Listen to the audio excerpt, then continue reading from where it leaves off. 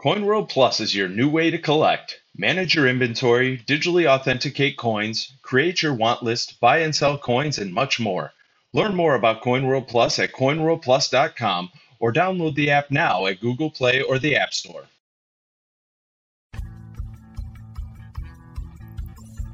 Welcome to the CoinWorld Podcast with your host, Jeff Stark. And as I've said from day one of this show, this is a big tent hobby. There's a lot of room for folks.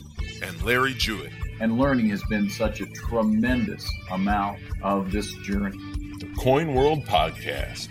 Well, we're back once again with the CoinWorld Podcast. Glad to have you back along for the ride here as we go through the month of August. I'm Larry Jewett. And I'm Jeff Stark. And boy, are we excited to be back. We are rested maybe from the big A&A show last week. We want to thank everybody who stopped by and said hello and that took time to speak with us as we wandered the bourse. We're excited because we got to reconnect with Carla Hoffman, who you'll hear from a little bit later. What do you think about not your first A&A show, but this year's show? It really felt like, the old times again, if you will. Yeah, well, I mean, it was just like last year it was, because as my first show and coming back off the pandemic and all the everything that was connected to it, the fact it was in a totally different hall, and I didn't know that wasn't the usual hall. It was a little more Spartan last year, and so consequently, when you walked into the show this year, it was like, okay, this is more like it here with some carpeted aisles and more bright and cheery. The fact that the international presence was there that was sorely lacking last year. One of the big things to me was last year, because of the hall it was in, all the educational exhibits had to be off into a separate room. And a lot of times folks didn't even know they were there. And the same thing happened with the clubs last year. They were up in that same room. And if you didn't know what you were looking for, you would easily bypass them. Well, this year, everybody was out on the same floor. It was an expansive floor. But, I mean, just the idea that you could look around and you could see the things. And I think it was very well structured. I mean, far from perfect. And we'll be getting into that a little bit later on here. But far from perfect, but certainly comparably speaking from my perspective, not so much from some of the others, but from my perspective, it was a more pleasant show, a show more conducive to doing business, to making connections, to going to meetings, going to lectures. I had a great time going to the ones that I went to, but getting the opportunity, say what you will about, the activities we have, but for the most part, there's no substitute for face-to-face. And that's why it was intensely gratifying to be at the CoinWorld booth and have folks come up to him. Matteo, who recently had reached out to us on the email, came up to the booth. It was good to see him. Also, Mr. Tinley came by. I'm not talking Brandon from Tinley Park either. So, just a few of the folks that I remember coming by and talking to us, and not just for the podcast. We had an opportunity to meet with some of the clubs and just so some of our future guests that came by. And it's just getting the chance to spend just a few minutes with a few folks. It gave us also a chance to talk to people who are subscribers to the magazine or who listen to the podcast and get their suggestions, because all these products that we have in our CoinWorld portfolio are built on the reader, on the listener, on that, and we want to be as receptive as we can be to suggestions, to ideas, to you and I brainstorm quite a bit on some ideas, trying to make them happen. The CoinWorld Annual didn't quite make it out in time for the A&A show, but it made it just on the last day of the show. We have it posted up for those of you who are digital subscribers. You've gotten it. Those in the mail, hopefully you'll have it very soon. And, my fingers are crossed. I'm going to be haunting the bookstores to buy some for my relatives. But, just the idea, there's a lot of momentum in a positive way. Seeing and meeting the Mint director for me was a great thing. Seeing Nemo, the submersible for the SS Central America. Just keep swimming. Yeah, that's pretty much it. Talking to Tom Kessel, who put together the Matte Proof Gold set. Just, for me, a lot of great things happening there. And certainly does build some enthusiasm for upcoming events like Long Beach and for the Whitman Coin Expo. But you and I both did this. They put us down in the area where we were right next to Whitman Publishing. And so I had a little splaining to do once I got to the airport with a bag that was borderline overweight, but I did make it. So I offered to ship it home for you. I loaded down my car. Well, I know. I mean, I know now how much Mega Red weighs. So it's just the idea that a lot of positive things there, and I know everybody had their own take on the show. And those of you who were there, hopefully you had as positive an experience as you could. And again, it was a great pleasure seeing a lot of you folks. Yeah, especially for me, this year was great because I had to miss last year with the surgery. And then, of course, 2020, there was no show. So it was really great to get back in the saddle again. Now, yeah, I'd seen some of the folks internationally at either the fun shows in January or July or the New York International in January, but definitely had a great time. Even bought a few things. One of my specialties or areas of interest is modern UK coinage. I got a couple sets, year sets, and a few other fun little pieces. Found a German East Africa coin that it was identified on the 2x2 as Austria, but I looked at it right away and I'm like, nope, just because the denomination is Heller or 2 Heller or whatever, that doesn't mean it's Austria. So that was fun. And as you noted, the Whitman bargain sale next door. Got a few things. Our colleague Brenda was like, "Hey, why don't you get this? Your nephew would like this." So maybe some of those things will make it that way. I don't know. We had a lot of folks that we're excited to line up for the podcast. For me, it's sort of the bridge to between now and the next big show. It's a nice point to make those reconnections for the first time in several years. We had Austrian mint dinner and the French mint reception that I am usually invited to, so that was fun. See all these folks from around the globe that come to the ANA to do business, to reconnect. And I've always said it's a great place to make new friends and catch up with longtime friends, and that was certainly the case this time around. Yeah, and we would be remiss, though, if we didn't point out the fact that it wasn't all perfect. It wasn't all great.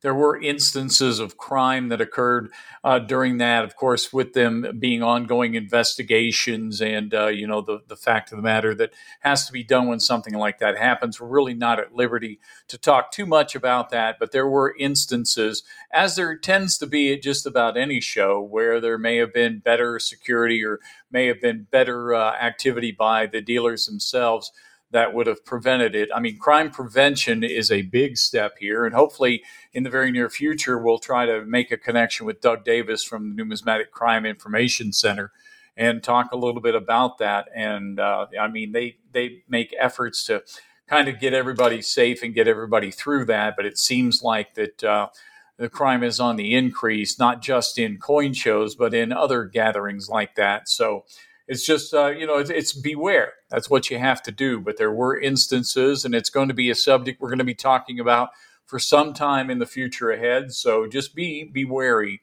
of that, whether you're a dealer, whether you're participating in a show in some way. But you be careful out there, kind of like what they used to say at Hill Street Blues. So we'll try to keep on top of that with both the podcast and with our Coin World coverage throughout, as we're dedicated to assisting to make this community a better community in any way that we possibly can here. So I want to point out that, last year, of course, the show was in Rosemont, as it was again this year. But next year, it's going to finally get its chance to get back to Pittsburgh. So I'm looking forward to seeing what that's going to be like. I know the folks at PAN are really excited about what's going to be happening there. And, congratulations to everybody who picked up an award at the show, and we can count ourselves among them. So, I was always told that if you don't brag on yourself, nobody else is going to. But we don't have to go overboard here. But for me, it was a first. For you, it was a second. So congratulations. The Numismatic Literary Guild recognized the Coin World podcast as Best Audio Presentation. So, Jeff, congratulations on being a two-timer. That's the only time I want to be called a two-timer. But it was nice to receive that recognition from folks in the hobby, in the industry. And it's the real reward, and it's so cliche, but the real reward really is to have all the people that messaged us during the hiatus saying, "Hey, where are you guys? We missed you." And then the folks saying, "Hey, you're back. That's awesome." That, so many folks have done one or the other, or frankly both, and we appreciate it, because this is a labor of love, and it's a chance to, a lot of times I think through some of what I think about, or how I experience the hobby, just as we're doing the show. So it's it helps give me a better perspective and appreciation for the fact that everybody is on their own journey, and we want to try to meet them where they are. So congratulations, Larry. It wouldn't have been possible without you, without Chris, without Brian. We miss Chris and Brian, but Larry and I are going to be here and keep pushing it forward. Yeah, and one of the other things I want to mention here too is we talked about how it gives you an opportunity to meet people, and meeting Chris Bullfinch is on my bucket list. I still haven't had that opportunity, but meeting Steve Roach was something that I got a chance to do, and I got a chance to sit in on a couple of sessions. Found out that Steve and I are both turtle lovers, so that was pretty cool to me. So just the idea that some entertaining presentations were made there. So being in on Scott Travers' presentation with David Hall and Maurice Rosen, that was a lot of fun. And we had a couple of them that Steve put together, and those were very informative and fun as well. So I heartily encourage anyone who's interested. I kind of hope that maybe Ben Franklin kind of steps up next year, since we're going back to Pennsylvania.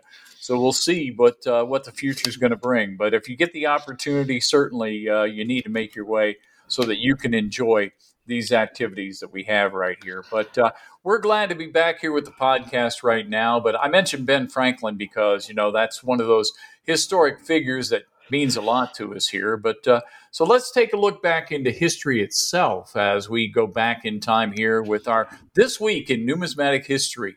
And I'm kind of lazy this week. I'm going to let you do some work. Okay, well, thank you. I always enjoy the delving back into the history. So I went looking and found a couple things on August 24th that one of them made me chuckle. One of them is not funny, and it's certainly a reminder. You talk about the multiple thefts that occurred at the Rosemont location this year. On August 24th, 1978, a similar theft happened, and it's interesting to note, that yes, it feels like there's an increasing amount of security issues with the shows, but security has always been an issue. As far as it's always something about which collectors and dealers have to be concerned, right? Well, what happened in this particular nugget of history was thieves hit the rooms. So thieves broke into the rooms of people that were attending the ANA that year at the Astro Village Hotel. I'm assuming with the word Astro, the show was in Houston, but I don't know. Astro Village Hotel. When did this happen? This was during the well-attended Society of Bearded Numismatists soiree. So, I'm sure that people at the meeting heard about the thefts and said, "You SOB." Well, no, the SOBs were the Society of Bearded Numismatists. And I was, for a long time, I was ineligible to be a member. I am, since moving back to St. Louis, now thus eligible, having grown a beard. And, thankfully, I have, I did not have anything taken from my room during the show. It would feel like such a violation and such a, there would be so much anger. And like I say, that violation, that feeling of not being safe. But I found that interesting that, okay, we're looking back 44 years now, and that was what happened back then. Interestingly, the thing that made me chuckle was also on that date in 1967, as Fred Reed describes this for the Week That Was column that appeared in Coin World back in the day. Quote, Abbie Hoffman and other hippie radicals tossed dollar bills from the New York Stock Exchange Visitors Gallery to create mayhem on the trading floor below. Quote, now, that's not really numismatic in nature. I mean, okay, dollar bills are, Federal Reserve notes, whatever. But I did find that funny that, they're being described as hippie radicals, and they're trying to disrupt they did disrupt the New York Stock Exchange. But, I can't imagine anything like that happening now. Could you? Don't plant any seeds here, shall we? I mean, I'm just sitting here thinking, what would it have been like if they'd have been throwing Morgans at them, so just like banging them with a coin instead of a bill. So that's a weird scenario right there. But that's 55 years ago. So, stranger things have happened. I've joked, people talk about, throwing dollar bills at a gentleman's club establishment, making it rain in here. I said, yes, I'm going to take dollar coins. You've heard of making it rain. I'm going to make it hail. All hail. Yeah. So anyway, that was this week in numismatic history. It's probably a good time to transition to this week in Coin World history. And we looked at the August 20th, 2018 issue. 2018, I believe, was the first year that our interview subject, Carla Hoffman, attended a summer seminar. If not, it's certainly, she was very active around that time. So let's just go with it. The story that I found most fun and interesting on the cover, I'm sure you know about which I speak, was our colleague Paul Jilk's story about McDonald's tokens to celebrate the Big Mac anniversary. And for those who maybe weren't paying attention at the time or somehow failed to, be, I think with billions and billions served, a lot of people go to McDonald's, whether they want to admit it or not. And in 2018, to mark the 50th anniversary of the Big Mac, they had 5 different tokens that you buy a Big Mac and you got a token during this limited time window, and you could redeem the token later for another Big Mac. Well, collectors being what they are, they want to put together a set of the 5 tokens. And so you buy the sandwich and you consume it and you're left with a token. And then you have to trade it with somebody else. Maybe if you have, if your store or the stores you went to, the restaurants didn't have the all 5 tokens out at the same time. There was a lot of trading activity online, people buying and selling them online. And every once in a while since then, I've found a couple of them in not, like dollar bin type stuff. And I grab them just because it's a fun little piece. And I'd like to put together a couple sets. I have one full set, but I'd like to put together a couple more. And, there's the intersection of numismatics and fast food and popular culture like this. There's so many pieces out there. There was a chain here. I don't know if it was nationally, but Burger Chef, they had their own little tokens. You often see Dairy Queen, 25 cents, good for 25 cents or a free sundae. That was like from way back in the day. But, there's lots of cool stuff out there like that material culture that is not meant to last in a sense. And it's just neat to review it, look at it as artifacts of popular culture and the rise of restaurants, fast food restaurants. I mean, we didn't have that till post World War II and the baby boom and that big influx of population and the interstate highway and all these. There were so many factors that collided, right? Whether it was, I want to say refrigeration technology that was earlier, but some of these things became possible. And, this is a way to track changing American history. So I got all that from a Big Mac token. That was the big story on the front page that excited me anyway. Well, that reminds me a little bit of a story that appears in the Tams Journal of July-August of 2022 by Dan Rizzo, talking about instant winner tokens from like the Shell Oil Company back in 1968.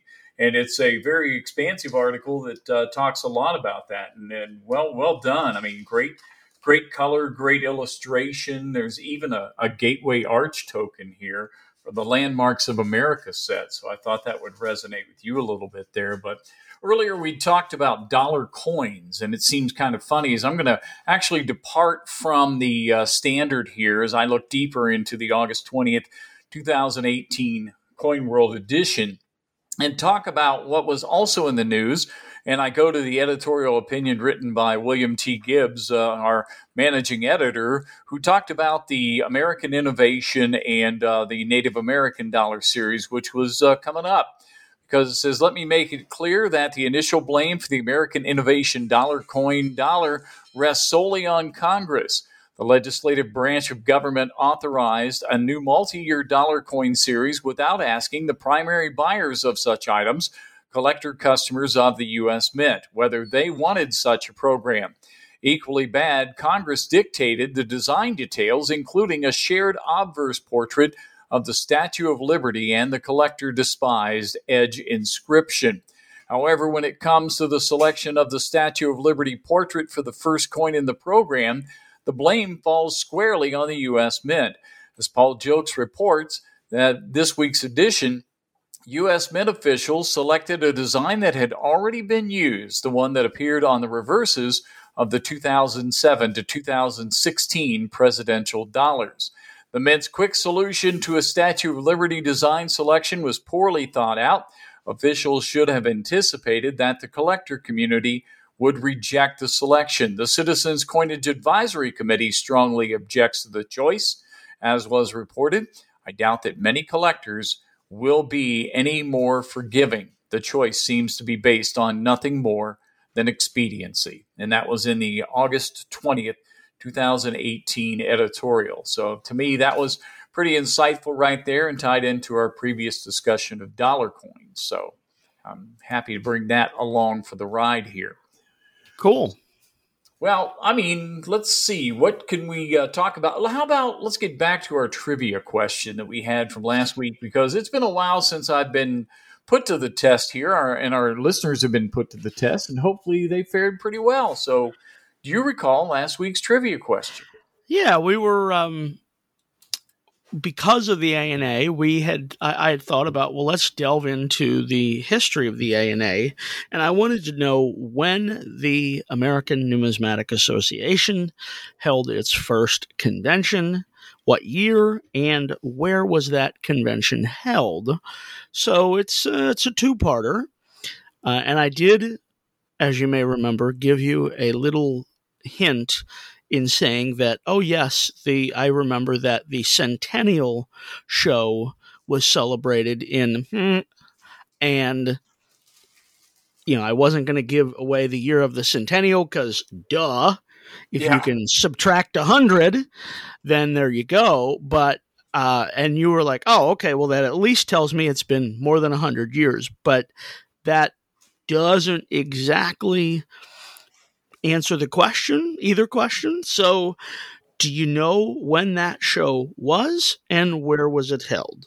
Well, the awards banquet on Friday night was the 131st annual.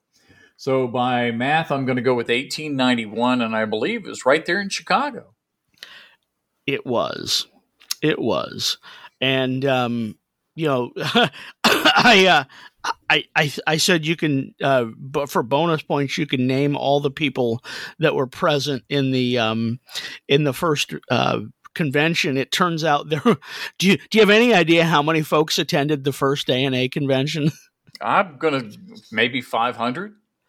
You're just about outside. There were 31 members present or represented by proxy at the first convention in Chicago. Guests could sign up to be members of the ANA if they paid an initiation fee of 50 cents, filled out a form, and had 2 members sign it.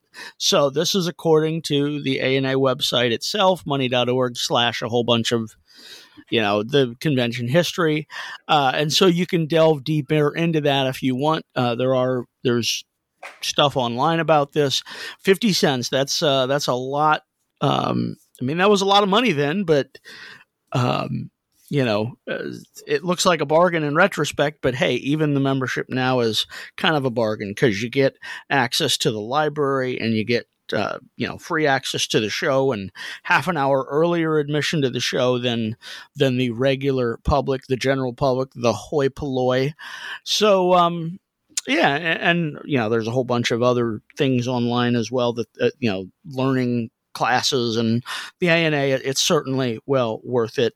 And it's always good. It always amazes me that there's so many folks they're just pure collectors and they're there on their own vacation time, on their own money, on their own dime, because they want to reconnect. And we met several of those folks and it's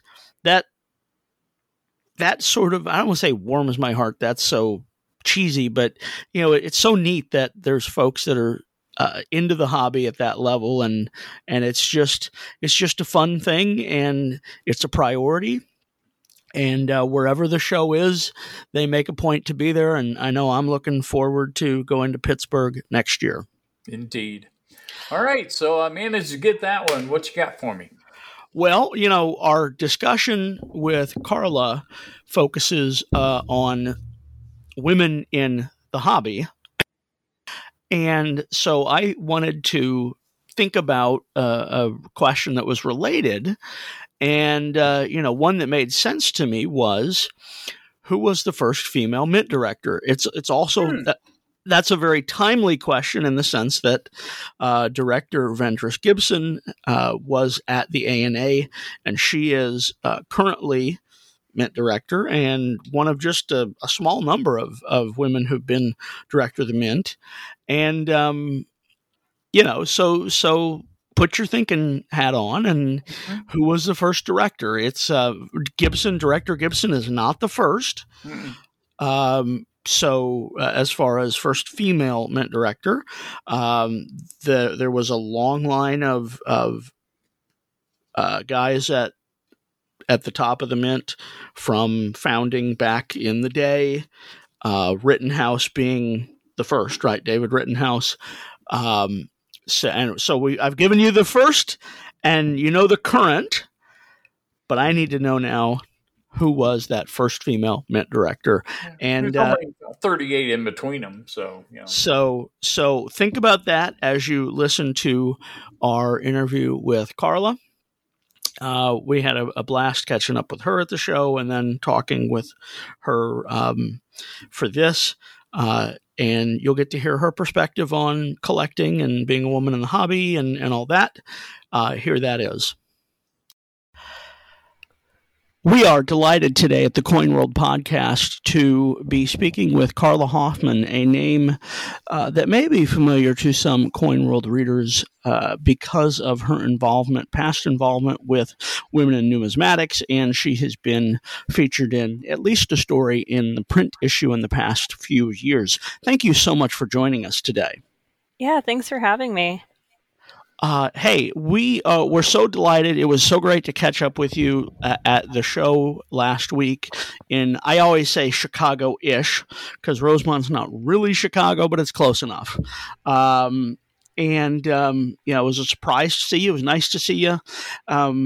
And it got me thinking, hey, here's somebody who's younger. I don't know that you qualify as a young numismatist anymore if the cutoff is 18 years. I don't really know how we define that, but you're certainly... anyone does. No. But you're certainly a younger numismatist, and you've been involved for more than half your life, I think. So, and you had fun at the show, I think. So I just thought, hey, let's talk to you and hear your story, how you got involved, I should say, and how you got reintroduced to the hobby recently, and where you're going maybe, and your thoughts on some things. As I understand, you began your introduction to coin shows was with the Florida United Numismatist show, and you were a page there. When did that happen? Can you talk about how you got involved, and then we'll go from there? Yeah, so I started going to shows when I was around 11 or 12, and honestly, I really didn't care for them. But I figured out that I could make a lot of money if I paged. So I paged, and I never missed a show. I was there at every fun show. A lot of dealers remember me from that time. And that's kind of how I got introduced. And a lot of times dealers would tip me in coins. So I started a small collection. And if I saw something cool, I'd pick it up on the floor. And that was kind of what introduced me to the hobby and introduced me to the most people. And then I saw the summer seminar, and that fund had a scholarship for it. I was about 17 when I went, and I honestly wasn't expecting much. I wasn't sure if coins were what I was really passionate about, but I figured it was a free trip to Colorado, and I'd never been there. So I went, and I got the bug, and I just became obsessed with it after that trip. So what was it at summer seminar that really resonated with you to give you the bug? It's hard to say. I think it was just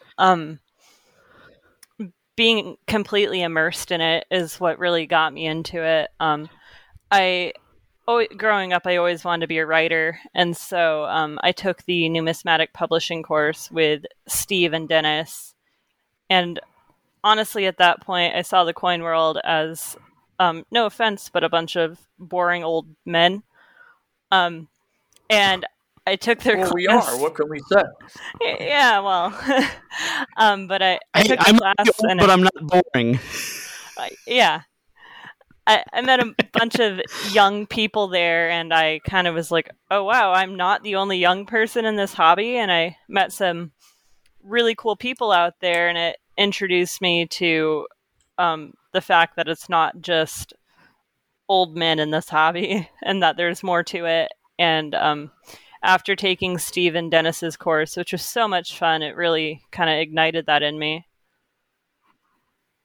Steve Roach, editor emeritus at Coin World, and Dennis Tucker, the publisher at Whitman Publishing. I should clarify for those who don't know, both gentlemen and scholars alike, Steve and Dennis. How could you not? So I can understand. I can understand how you would appreciate that time. So that was several years ago. What shape has your hobby participation taken? Are you collecting anything? I know for a time you were involved with Women in Numismatics, which is unfortunately closing at the end of this year. Where do things stand in that regard? Yeah, so I after that seminar, I really got more into it, and I was collecting. And then I attended another seminar where I took photography with Rob Kelly and David Heinrich. And meeting David Heinrich is how I got involved with Win. At the end of that week, we kind of decided that I would do some writing and editing for Win, which was an amazing opportunity. It is really disappointing that they are no longer, but there is still a need for women in numismatics. Don't worry. But after doing that, I got another scholarship to go to summer seminar the next year, and then COVID hit, and so that got pushed back over and over, and I moved out of my parents' house, and things started changing, and so numismatics kind of went to the back burner for a little while I dealt with some personal things in my life, and then the scholarship popped up again, and they're like, "Hey, you're still going. You still have the scholarship." So I went again in June of this year to summer seminar, and it really realized how much I had missed it. Awesome. What class did you take? I took Coin Grading 1. I just wanted to go back to the basics, and it was really informative. I loved it. Awesome. I'll admit to anyone who will listen that grading is one of my weaker areas with the hobby. Oh, me too. How fun was that? How difficult was it for somebody, who's, you're not somebody who's been collected for 40 years, like, maybe a lot of folks. What sort of things did you learn in that class? What sort of things did you realize you still need to learn? I really think I picked up a lot based off the fact that I didn't have like a strong basis in coin grading. And so going in with a fresh slate almost was really beneficial. I did notice that some of the people in my class who were older and who had done coin grading before might have struggled a bit more than I did because they were trying to learn this and also go off of what they already knew. And so I was really grateful that I didn't know much. And so I was just in there to learn and see what I could learn. Kind of a blank canvas. Yeah. And I really learned a lot that week. I felt like, my first day I went in and I could maybe tell you a grade of a coin, but it was not going to be confident. And then without thinking about it, my last night I was sitting with my friends at a table passing around coins, talking about whether we agree with the grades. And I was like, did that just happen? That happened so quickly. Yeah, the value of the immersive education experience, immersive educational experience that summer seminar brings to folks. Yeah, for sure. And our learning that week was based off of the photo grade, I don't remember what website that is, but that was really helpful seeing those examples and then comparing what I'm holding to it and figuring it out that way. Awesome. So do you think you'll be heading back next year maybe to Coin Grading 2 or maybe one of the pre-convention like 2-day crash courses that the ANA does at a lot of shows? How are you going to take your grading education to the next step? Honestly, I'm really not sure right now. I do plan on applying for another scholarship. Unfortunately, I am no longer in Florida, so I might have to get a little creative with that. Well, as long as you're a member of FUN, I think it doesn't matter where you live, right? I'm not even sure if I'm a member still. I'll need to check on that. But either way, I do plan on trying to get back to Colorado. I love it there, and I love seminar. It's the most fun I have every year. Awesome. Can you talk about maybe what area of collecting are you looking at? U.S. coins, world coins, paper money? Is there a particular path that really excites you? There have been a couple that I have kind of gravitated towards more than others, I would say. I do really enjoy world paper and collecting world paper. It's just beautiful. And that's kind of what got me started in the beginning of my collecting journey. So, it kind of holds a sweet spot for me. I also really enjoy collecting hobo nickels. Those are really cool. But more than anything, I just love learning about it and learning about all the different facets of coins, and the history is just really interesting to me. Awesome. Can you talk about, this in 2022, you went to summer seminar. How many younger folks were there? And did you feel that sort of welcome from the younger group of folks that you seem to have had earlier? Yeah, so I was really, really nervous about going back. It'd been almost, I think, 3 years since the last seminar, and everything had changed. And so I hadn't really been in the coin world at all. I hadn't been to a show in that long. So I was really nervous, but the first night for opening ceremonies, I was just so excited because I looked around the room and it was full of young people. There's so many young people, so many women, and it was just more diversity than I'd ever seen there before. And that was really exciting to see.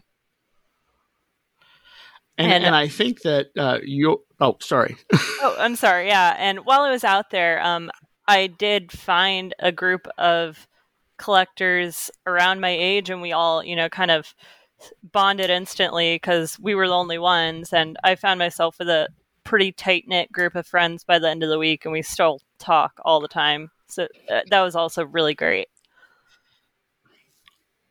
Awesome. Now, I know one of the things that excited you at the ANA was to sort of, to meet a numismatic celebrity, and I don't mean Larry. I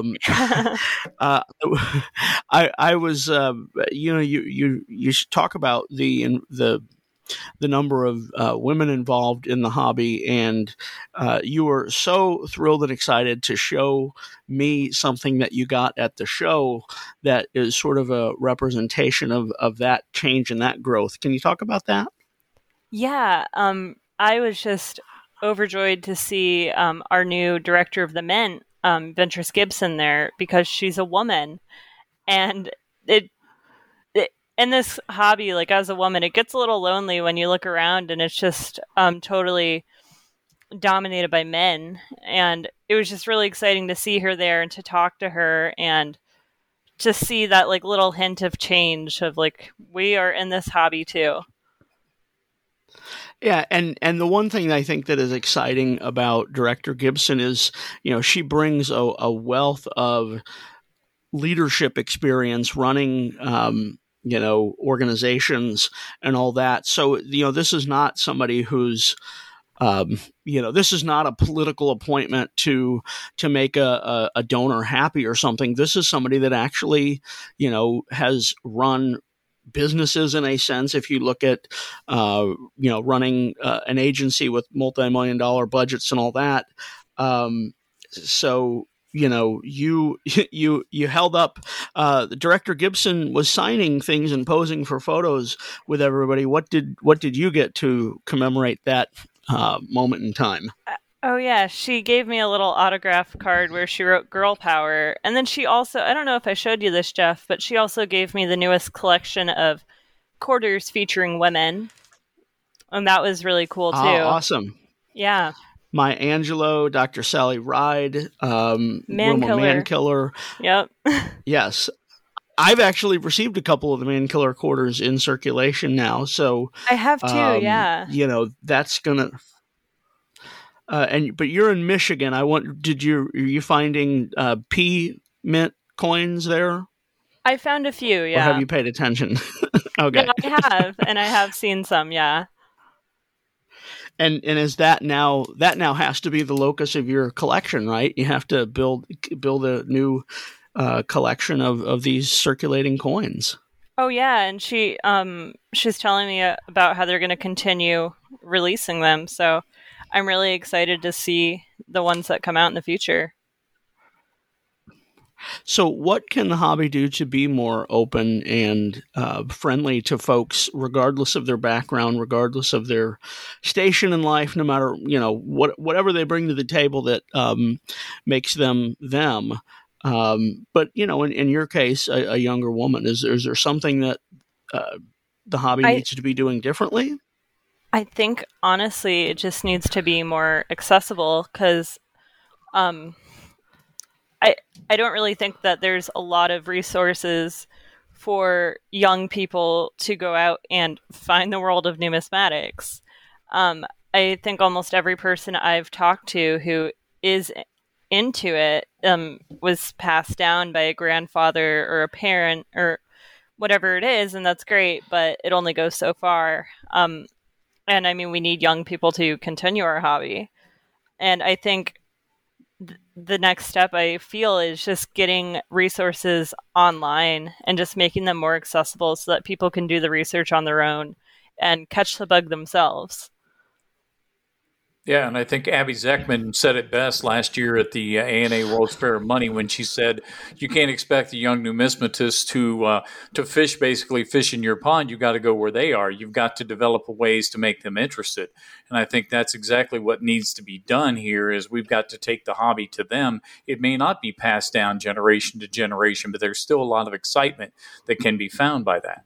Oh, absolutely. And I think another thing is when you enter this hobby and you see it, even the way I saw it, I went to a coin show and it was a bunch of old guys and I was a little taken aback, like, well, I don't know if this is what I want to do, if this is a demographic, until I went to summer seminar and saw that I was not the only one. And I think if we just have like more of that representation, more outreach towards the younger generation who are getting into it, it will do better for the hobby. And I think you're right on that because that's what, like Director Gibson has pointed out lots of times that, the future is with the younger people. And that's why there were a lot of things for even younger age individuals over at the Mint. And she's, collecting for her grandchildren, that type of thing. So it's just the idea that, when we talked about women before, there's been in addition to having a female treasurer, a female secretary of the Treasury, a female Mint director, we now have within days, we're going to have a new deputy director at the Mint. And that's another female that's going to be there. And with the women, the 5 women that we release each year on the quarters, you can start to see there really is ways of developing opportunities for those who are interested because these quarters are going to resonate with people. They're going to see people that are like them, not just dead presidents, for lack of a better term. Oh, absolutely. And, I moved to Michigan a little over a year ago now, and as I'm, making new friends and stuff and they're learning more about me, it's always kind of that pause where it's like, you're a coin collector? How old are you? But the more I talk about it with my friends, they're actually getting really into it with me. And, every once in a while I'll get a text like, hey, look at this cool coin I just saw. And that's also really exciting. With these new quarters, more people are getting interested in it because it's something more relatable. Awesome. And I know that, and I've said this to Larry personally, I think I've said it on the podcast before, whatever hobby somebody engages in, whether that's, muscle cars or coins or whatever, the best things, the fun things, the things we're all looking for is that connection with people and feeling like we have a sense of belonging. And I think, as you have already noted, seeing other people like ourselves, that helps to feel like, oh, this is a space that's welcoming to me and people like me. And, indeed you feel like it's a hobby where you belong as opposed to some place where you might stick out or not fit in. Yeah, absolutely. And almost every year that I've gone to summer seminar, my first day, I always meet another young woman and we always kind of see each other and just be like, okay, we're together now because there's no one else like us. Cool. And they're, oh yeah, no, I mean, it would help if there were a couple more of us, but we're working on it. Cool. And there's no one else like you. Thank you so much for being here today. Hopefully that was informative and inspirational and all that for somebody who's listening and maybe wants to get more involved. There are a lot of avenues for somebody to do that. You've shown that with Summer Seminar and the clubs and writing. Thank you so much for being here today. Yeah, thank you so much for having me. So that was our interview with Carla Hoffman. We appreciate her taking the time to speak with us and share her experience for everyone out there in podcast land.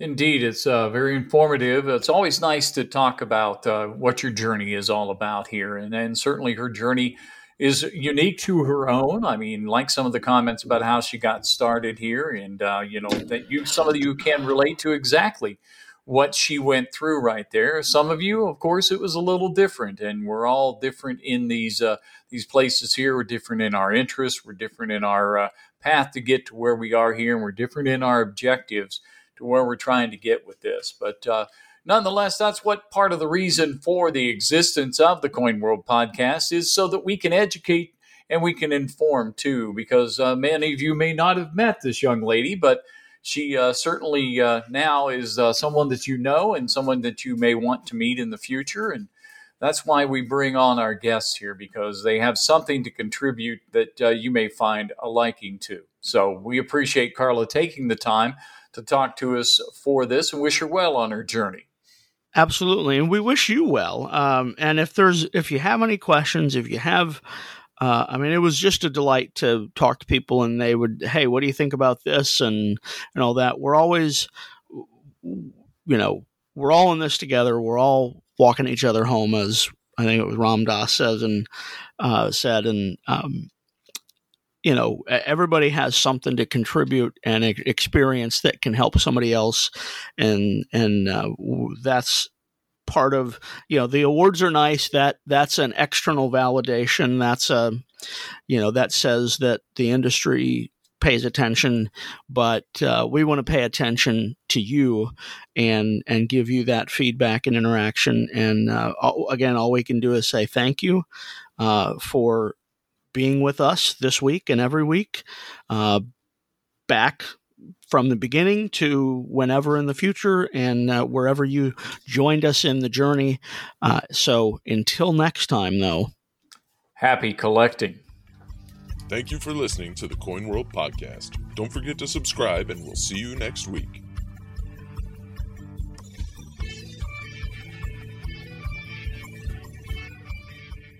CoinWorld Plus is your new way to collect. Manage your inventory, digitally authenticate coins, create your want list, buy and sell coins, and much more. Learn more about CoinWorld Plus at coinworldplus.com.